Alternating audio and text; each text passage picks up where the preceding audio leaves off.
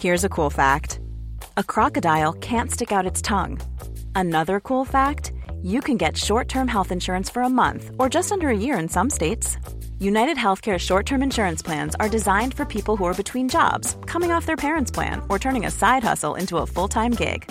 Underwritten by Golden Rule Insurance Company, they offer flexible, budget-friendly coverage with access to a nationwide network of doctors and hospitals. Get more cool facts about United Healthcare short-term plans at uh1.com. Wow. Nice. Yeah. What you're hearing are the sounds of people everywhere putting on Bombas socks, underwear, and T-shirts made from absurdly soft materials that feel like plush clouds. Yeah, that plush. And the best part? For every item you purchase, Bombas donates another to someone facing homelessness. Bombas. Big comfort for everyone. Go to bombas.com/ACAST and use code ACAST for 20% off your first purchase. That's bombas.com/ACAST. Code ACAST. On September 3rd, 2005, Guardian film critic Benjamin Lee gave the film Legend a 2-star review.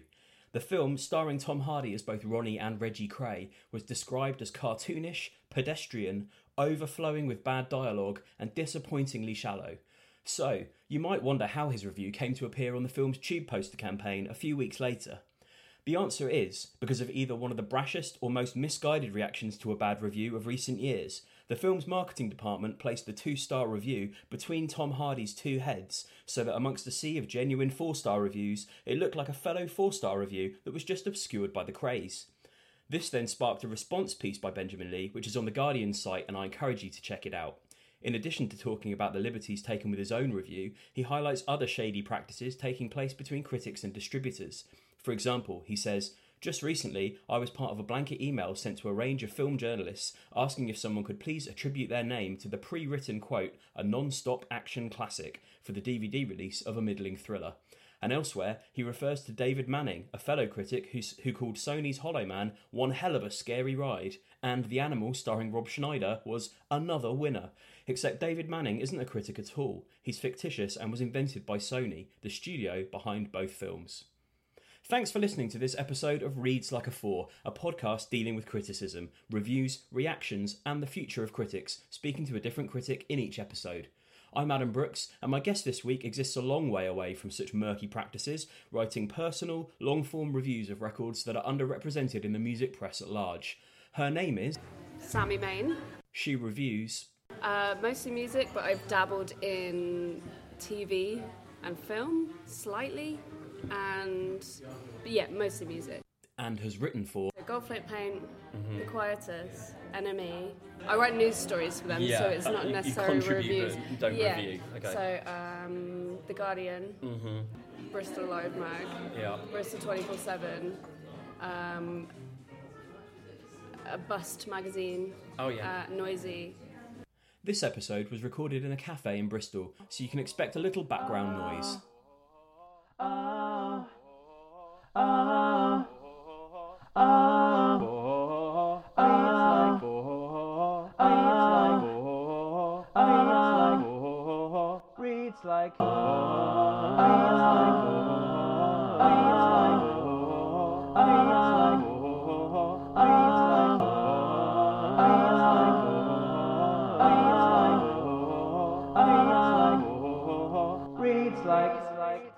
Closer to it. Okay.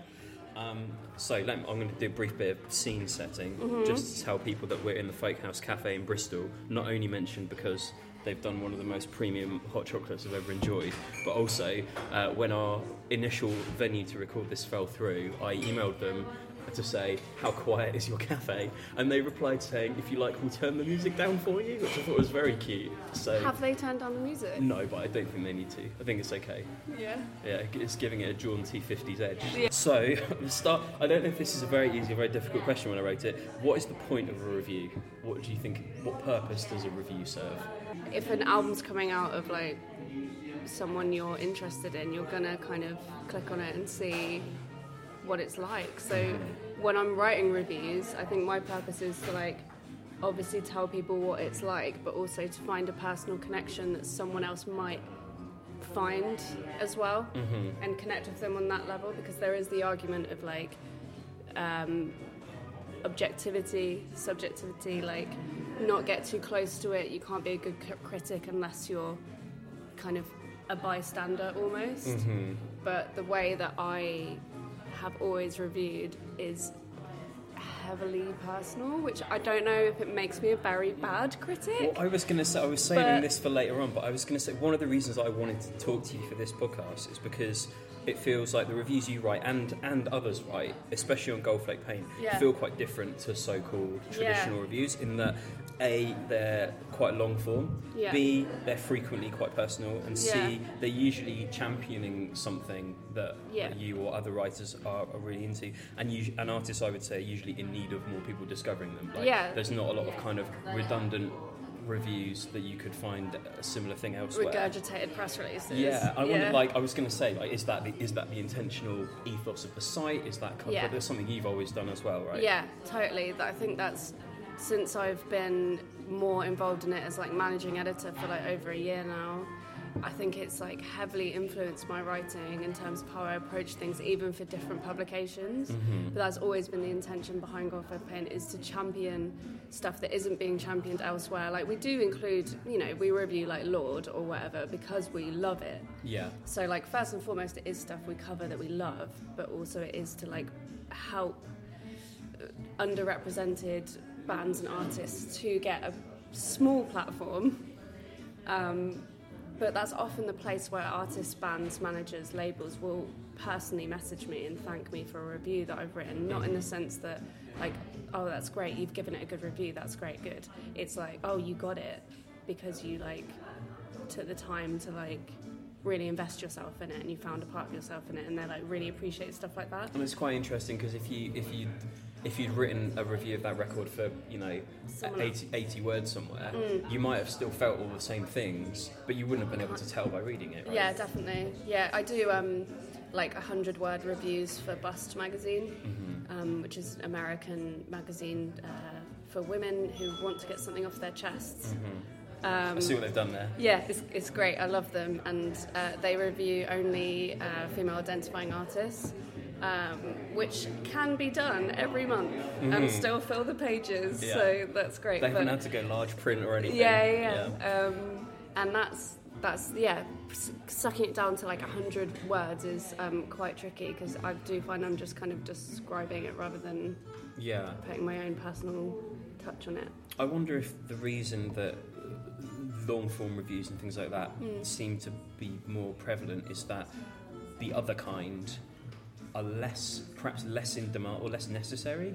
Maybe it feels like a bit of a tired theme, but a lot of people argue what the point of reviews is now you've got social media and you can read capsule reviews that your friends have written, and I wonder if maybe that's why more people end up writing long form, because that's something that you can't get from your mate on Twitter or that I think that's definitely our intention as well, is to give something with a bit more substance and a bit more, for lack of a better word, meat around the release, and it's looking at the project as a whole, the history of it, the progression of it, where's it heading, what's it mean in the current climate. It's more a feature, I guess, rather than simply a review, a strict review of it. And like you said, you can't get a meaty thing like that from someone on Twitter, or I mean, people are always going to ask their mates what they think of this band's album, whatever. That's just normal. But we want to, with Goldflake Paint, definitely want to offer something different, and to help people get a personal connection with it and to understand it from a more personal point of view. Yeah, I was on it last night, and it felt less I guess most people would describe it as a music site or a music blog, but it felt more like a resource to me in that it's kind of, there's guides to things, there's reviews in the traditional sense. There's obviously the Sunday mixes that go up and stuff. It's like a miniature library for fans of that kind of thing. Yeah, we definitely have a niche, I think. We definitely have a niche audience, which is good in this current climate of horrible demising publications. But that was going to be the next thing I said, was where have all the irreverent, brutal music blogs gone?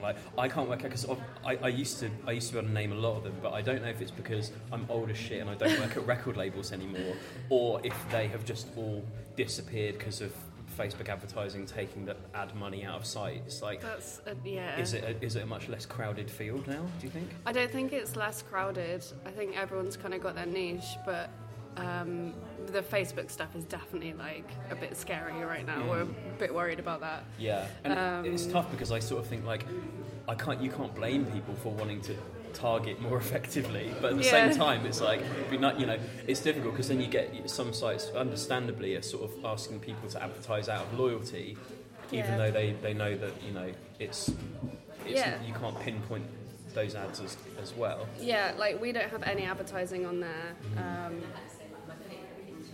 and we're not making a ton of money off of it or anything. We've got the Patreon going, which is like making personalised playlists or sending people albums and stuff, and we kind of want to monetize it in that way, rather than videos popping up every time you click on it and not being able to cross it off and then like go clicking on something else by accident. Like I can name at least like 5 websites that do that I go on to read reviews or whatever, and it just literally makes me want to flip my desk. It's one of the scourges of the internet age.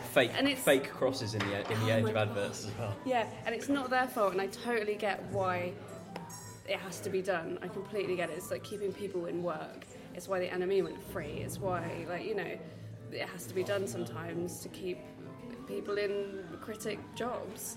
And I empathise with that, but then also we just don't want to do it that way. We're like trying to do it differently.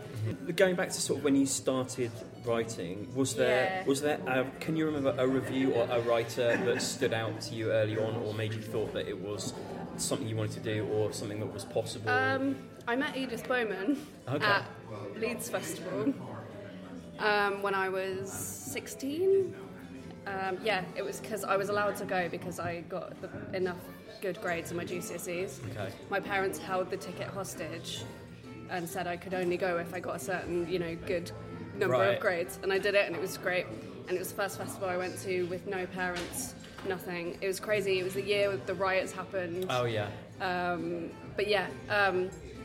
It was just before Iron Maiden were coming on, and she was walking around with Zane Lowe, and I used to think, I still think he's pretty cool, but I used to idolise Zane Lowe quite a bit because he did all his like late night radio things and like championing new music and stuff. And I remember like listening on my phone to like with my headphones and my phone in bed, like when I was like 15. I used to like listen to his radio show like when my parents thought I was asleep and stuff. And like I just really found it really interesting, and I tried to kind of chat to him, and he was busy, and it was fine. And Edith Bowman was much more approachable, and I said to her like, I think I want to be a music journalist, like what do you think? And she was just like so encouraging and just like, you got to do it, like it doesn't matter. She was just great, and it just like really inspired me. I worked for free for a number of years, especially straight after uni, because I was laid off from my job at HMV, and I was desperately seeking a career in music journalism, and I did write for free a lot. In terms of for free, I mean you get a free gig ticket to write this review, or you get the album. You get to hear the album before anyone else, and I was like an 18, 19-year-old kid, 20-year-old kid, and I just so desperately wanted it.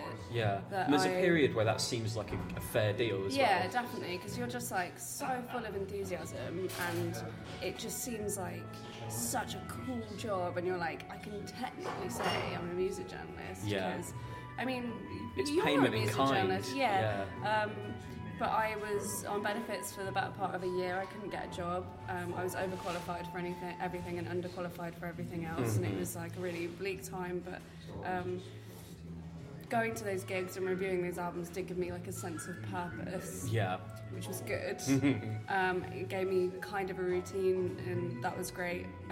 But now, people ask me, should I work for free? And there's often debates about it on journalist Facebook groups and stuff, and I'm constantly like, no, don't do it, like you're worth so much more than that. But I can kind of empathise with how they're feeling, because they're often young people, like starting out, and it's like such a tricky industry. It's a tough thing to tell people to turn down when it's something that you did and now you are paid, so it's like on the one hand that's good advice, but on the other hand it's like, had you not done it, maybe you wouldn't be writing, be paid for writing now.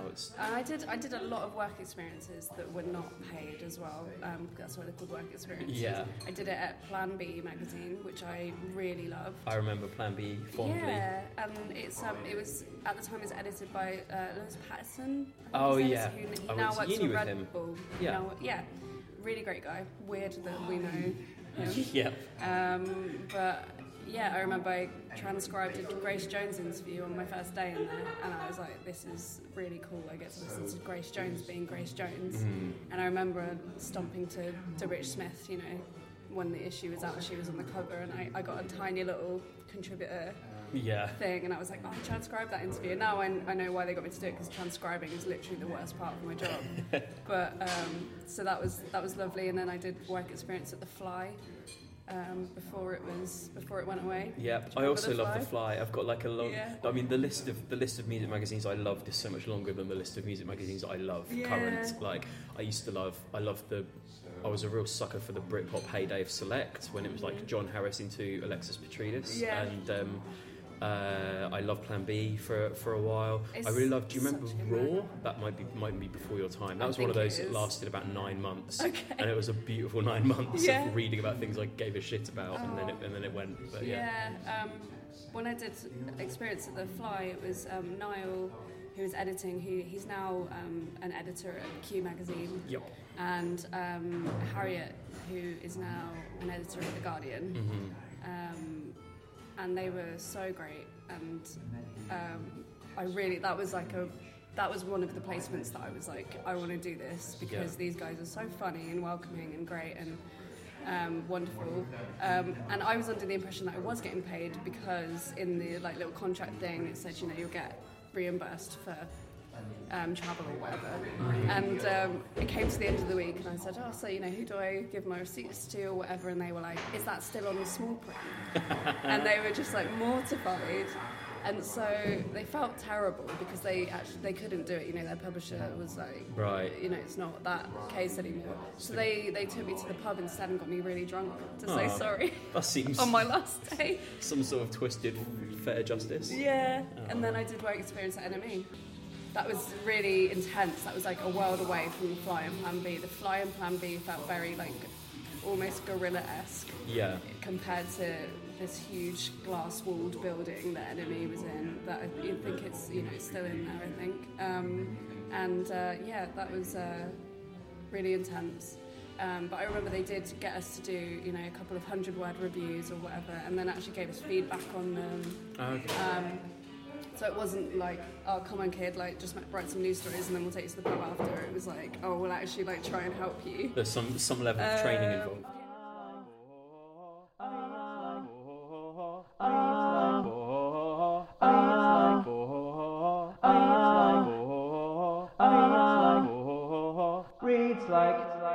You talked a little bit about people, especially with Gold Flake Paint, people you've reviewed kind of getting back to you about it and things.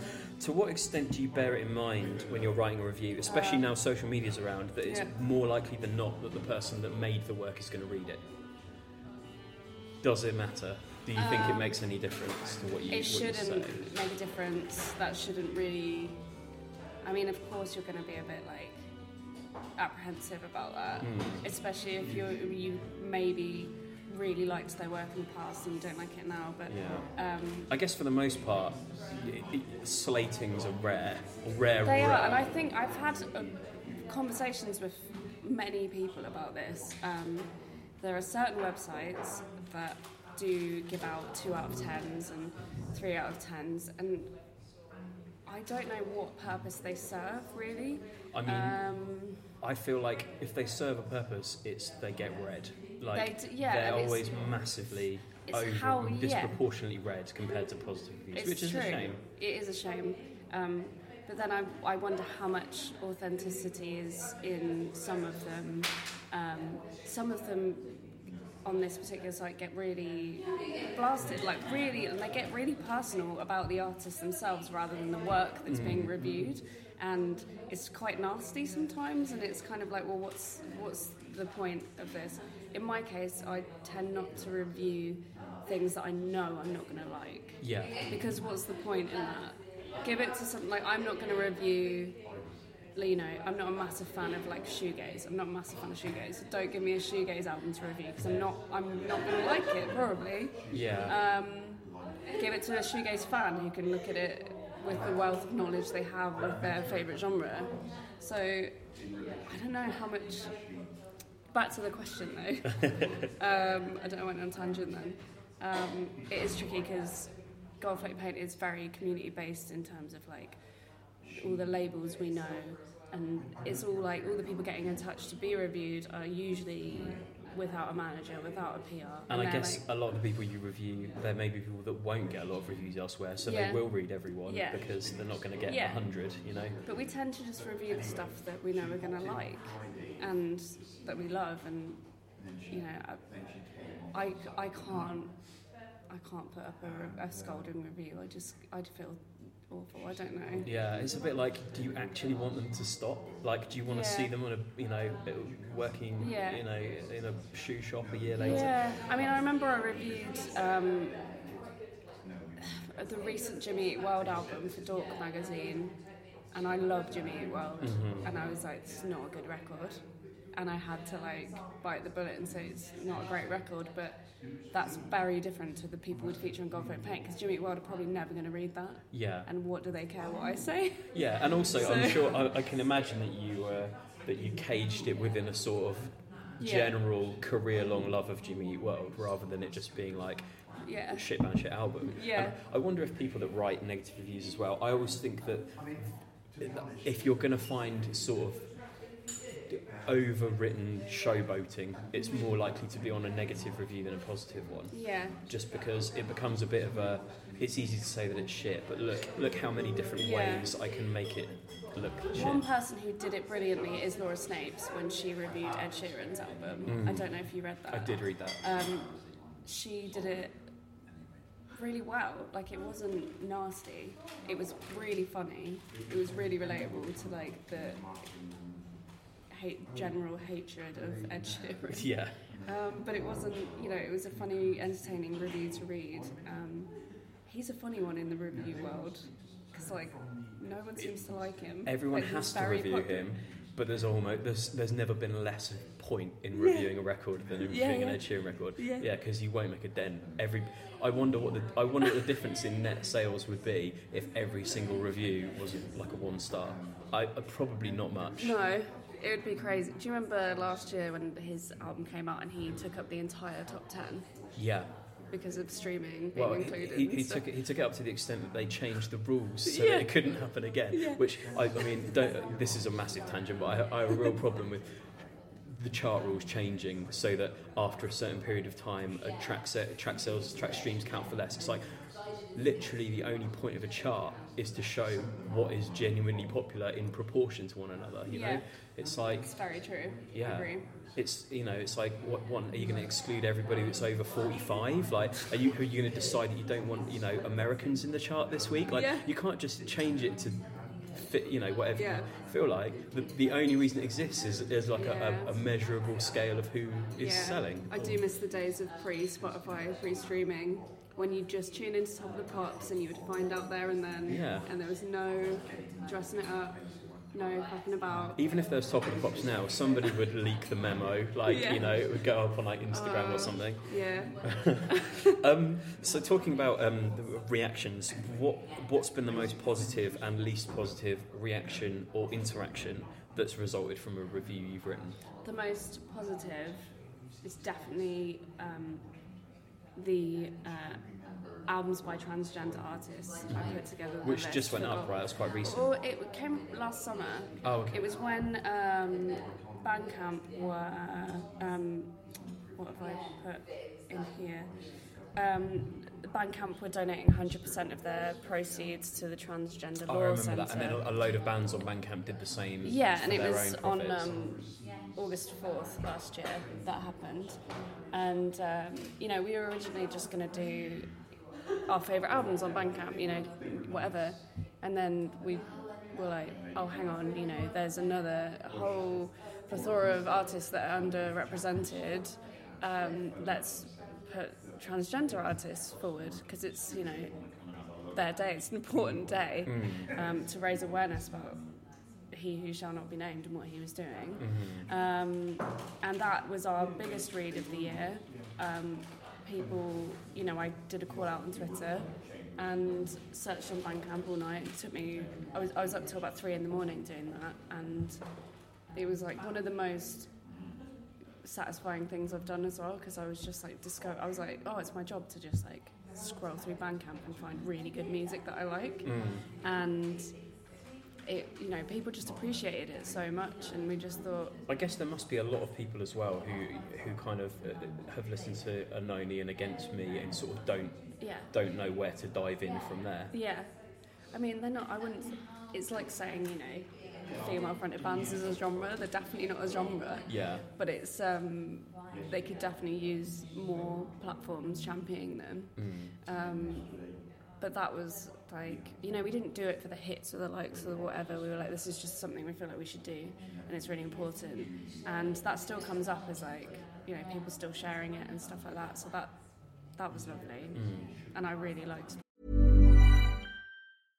Imagine the softest sheets you've ever felt. Now imagine them getting even softer over time. That's what you'll feel with Boll & Branch's organic cotton sheets. In a recent customer survey, 96% replied that Boll & Branch sheets get softer with every wash. Start getting your best night's sleep in these sheets that get softer and softer for years to come. Try their sheets with a 30-night guarantee. Plus, get 15% off your first order at bollandbranch.com. Code BUTTERY. Exclusions apply. See site for details.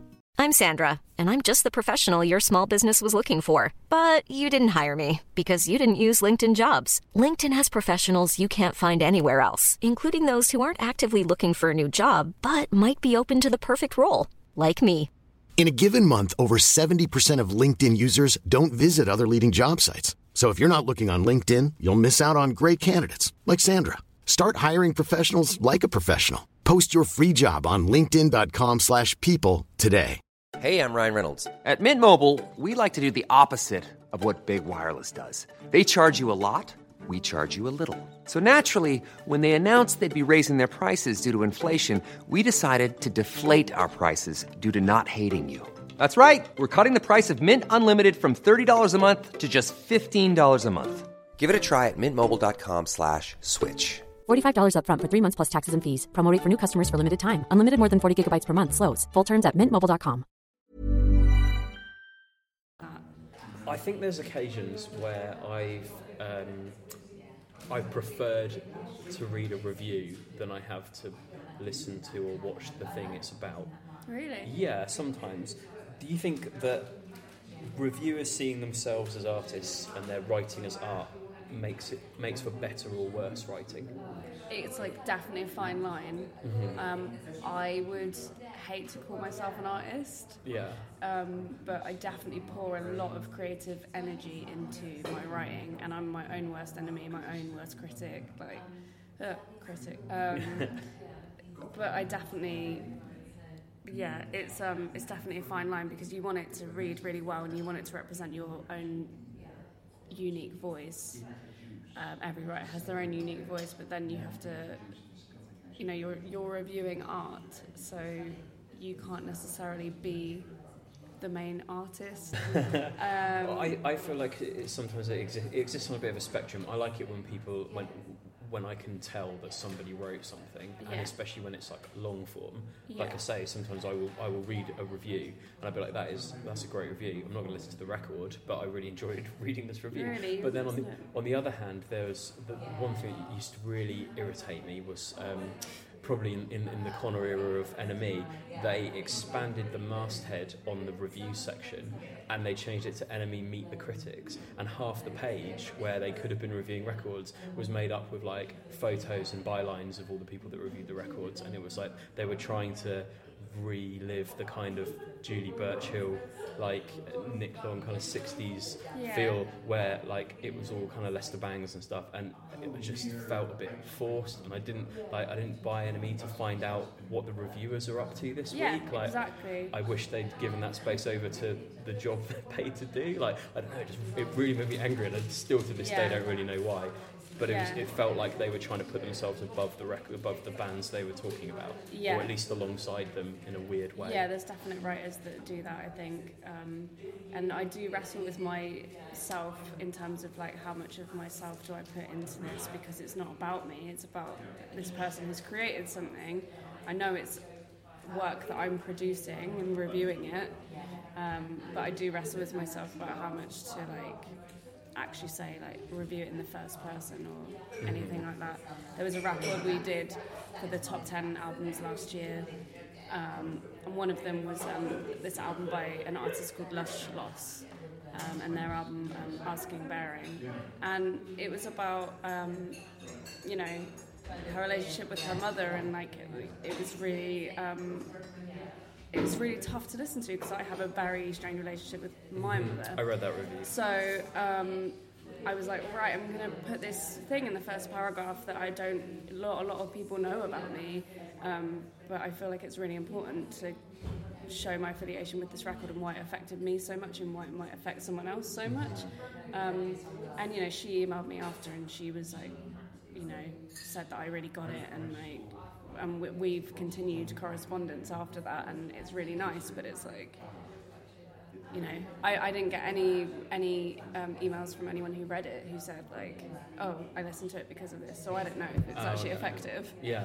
But she enjoyed it. And it's I guess it's one of those things. It's like if your personal experience is going to colour your interpretation of the record, how can you not refer to it, right? Because why do you like certain albums? Yeah. Why do we all, you know, you think back to a time when you first heard it, or like, why do I still listen to Blink-182? Because it reminds me of being a teenager. And like, you get these personal connections with all these albums and stuff, and it's like, yeah, you're going to make a personal connection with an album, and that's why you like it. Yeah. But yeah, as a critic, you have to also objectively look at it in the current cultural climate and in the progression of like the artists and what they've been doing, and like it's merging of the two that's the art that makes me the artist. Mm-hmm. I just called myself an artist. Yeah, you did, but that's okay. I think you've taught yourself into it quite nicely. Yeah. Is there an old review of yours that you've looked back on and thought, fuck, I was horrendously mistaken about this? Or are you always right? There's definite albums that like I didn't love, but I liked them, and then they like definitely grew on me later on, and I was like, oh, I should have given that more time. But there's also a quick turnaround with reviews sometimes as well, and it's like, how much time do you give yourself to really like indulge in this record or this film or this TV show? You might feel differently after 1 week of listening to it and then a year of listening to it. Like, it is like fast. No one's going to give you a year deadline. No. Do you think criticism is the right term for what you do when you're reviewing a record? And if not, what would be an improvement? Oh my God. I only ask that because I think it's flawed as a term, because obviously it has two meanings, and the other meaning is wholly negative. And so I think it's kind of implied when you talk about professional criticism that it's about talking things down. Yeah. Or, you know, when you say something's being critically evaluated. Maybe I could be a professional interpreter.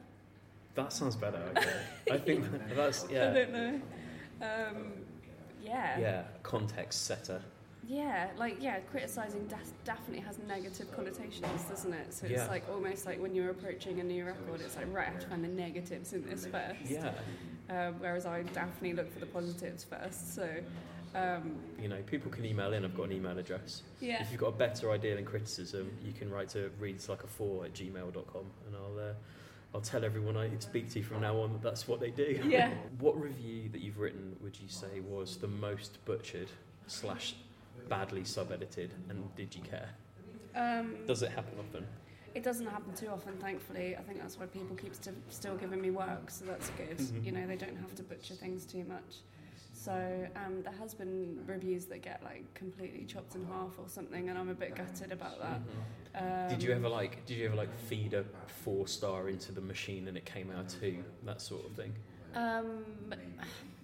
No, not really, because when you're like giving stars in the instances that I have had to give out of 5 out of 10, you have to write it in a way that conveys that number. Mm-hmm. So if you're like, this record is amazing, 3 out of 10. It's Yeah. like, it doesn't correlate But with what you're writing. I've seen some that's happened to, I'm sure. And I mean, that's where the name of this podcast came from as well, because when I was working at like Warp or Atlantic or somewhere, and we would get reviews in that we were expecting to be good, and they were like 3-star.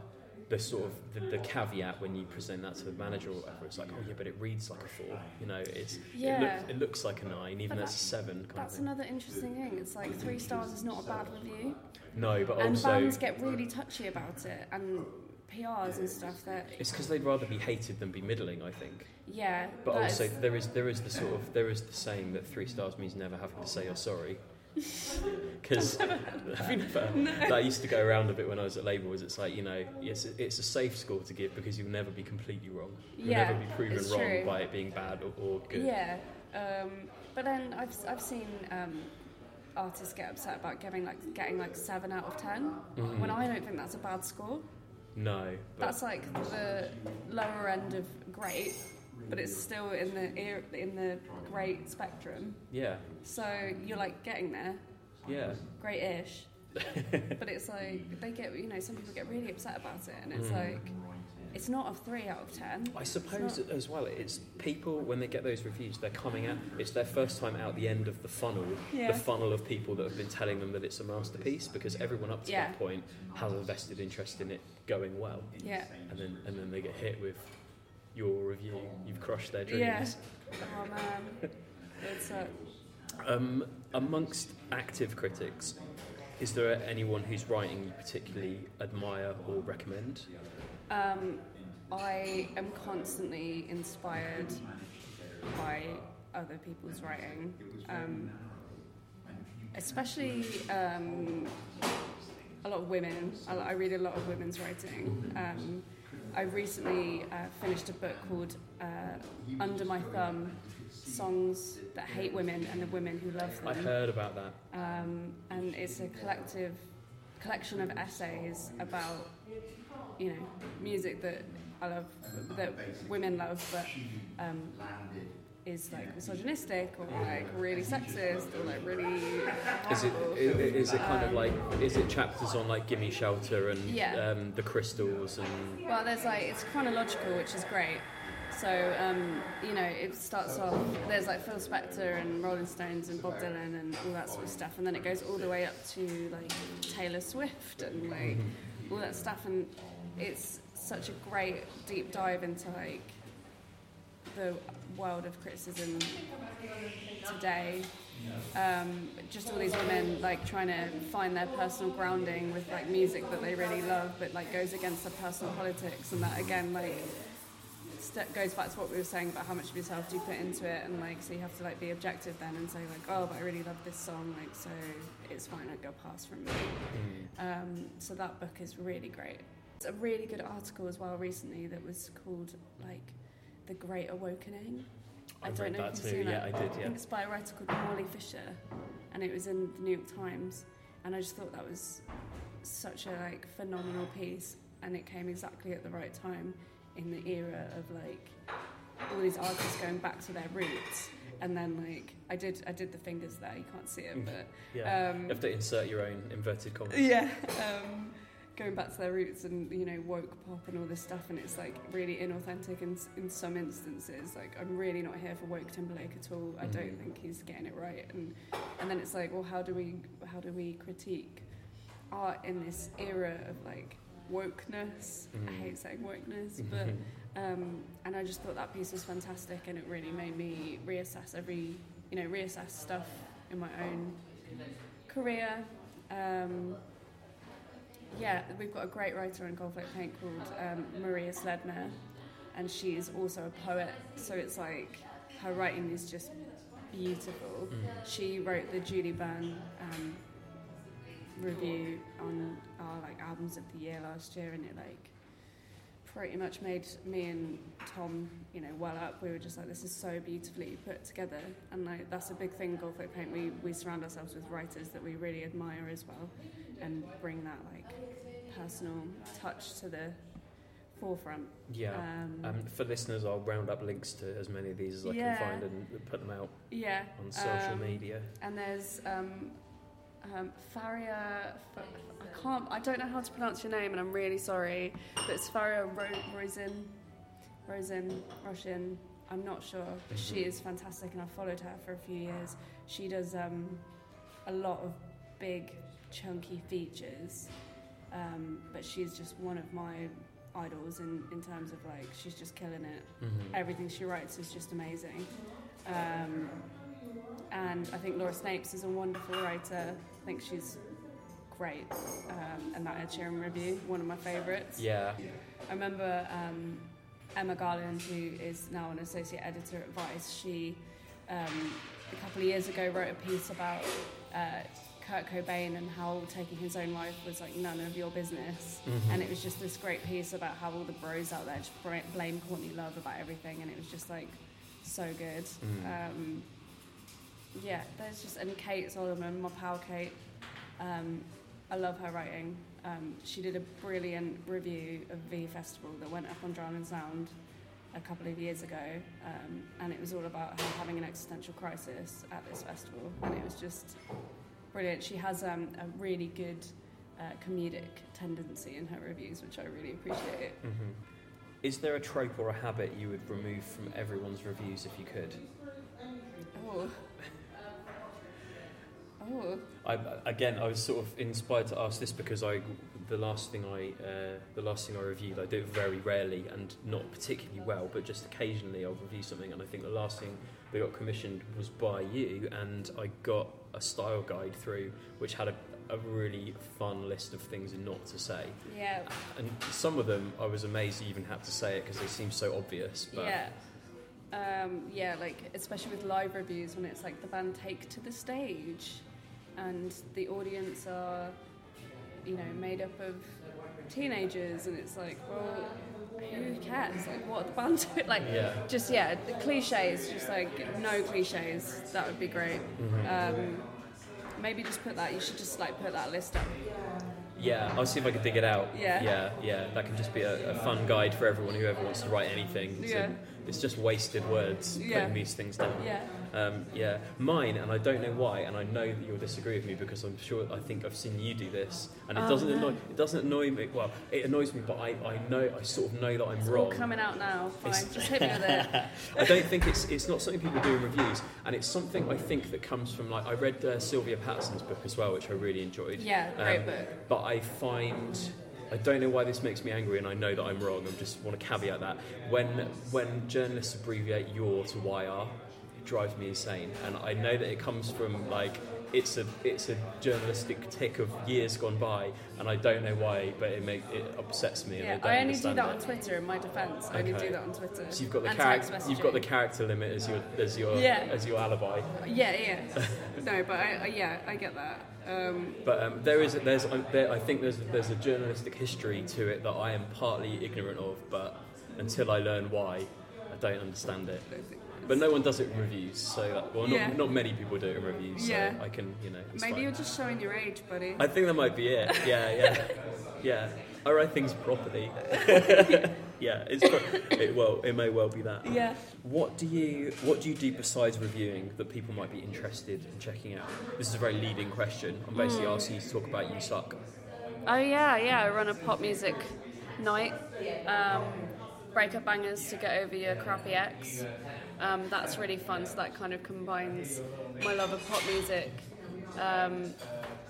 with my hatred of the public. No.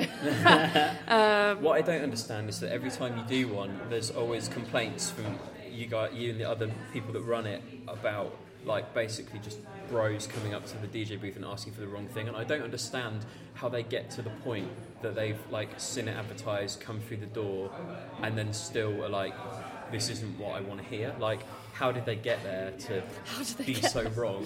I don't think they have turned up for our night when that happened. They've just gone to a venue. They've just gone to Birthdays in Dalston, where we hold it, and they've just gone for a night out. But we quite clearly, well, we had to keep telling the bouncers to, like, tell people that it was a pop night, And even, when people are told that, they still get annoyed when we're like drop in Dua Lipa for like the third time. Like, you have to. Yeah. But it's like, that's crazy. Yeah, that's really annoying. Like, more often than not, we do get guys coming up and leaning over the DJ booth and just being like, what are you doing? Like, oh, you're not real DJs, or like, you need to play more of this amazing. or more of that. You're not real DJs. I'm Yeah. running a club night and you're fucking at it. Yeah. Like, how much more of a Yeah. DJ do I need to be? Yeah, and this one guy was like hell-bent on asking us to play Jamiroquai. And we were like... Of all the things. Yeah. But I am branching out into more... still like arts and culture and stuff, but like writing about gaming soundtracks and writing about TV shows and stuff like that. I'm trying to branch out a little bit because it can get quite suffocating just writing about music a little bit. And you've got a website people can go to send you money and requests for you suck and work and pictures of their puppies. Yeah. I mean, I think probably Twitter's the best place. Cool. Is it just Sammy Main? It is just Sammy Main, but my website is just sammymain.com as well. Main with an E. With an E, yeah. And Sammy with a Y. Oh yeah, that's also important.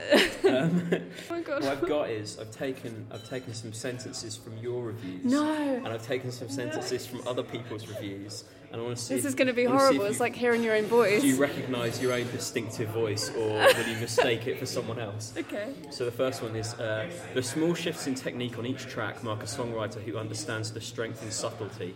Is that you or is that someone else? It's me? It is you. Yeah. The second one, the album's second half glides hazily by, never actually disappointing, but maintaining a mid-tempo pensiveness that's a little too comforting for comfort. That's not me. That's not you, that's Kitty Empire. Yep. Occasionally his delivery is so dry he comes off as impassive, but he's also capable of eloquence and even virtuosity. Not me. That's not you, Yep. that's Sheldon Pierce on Pitchfork.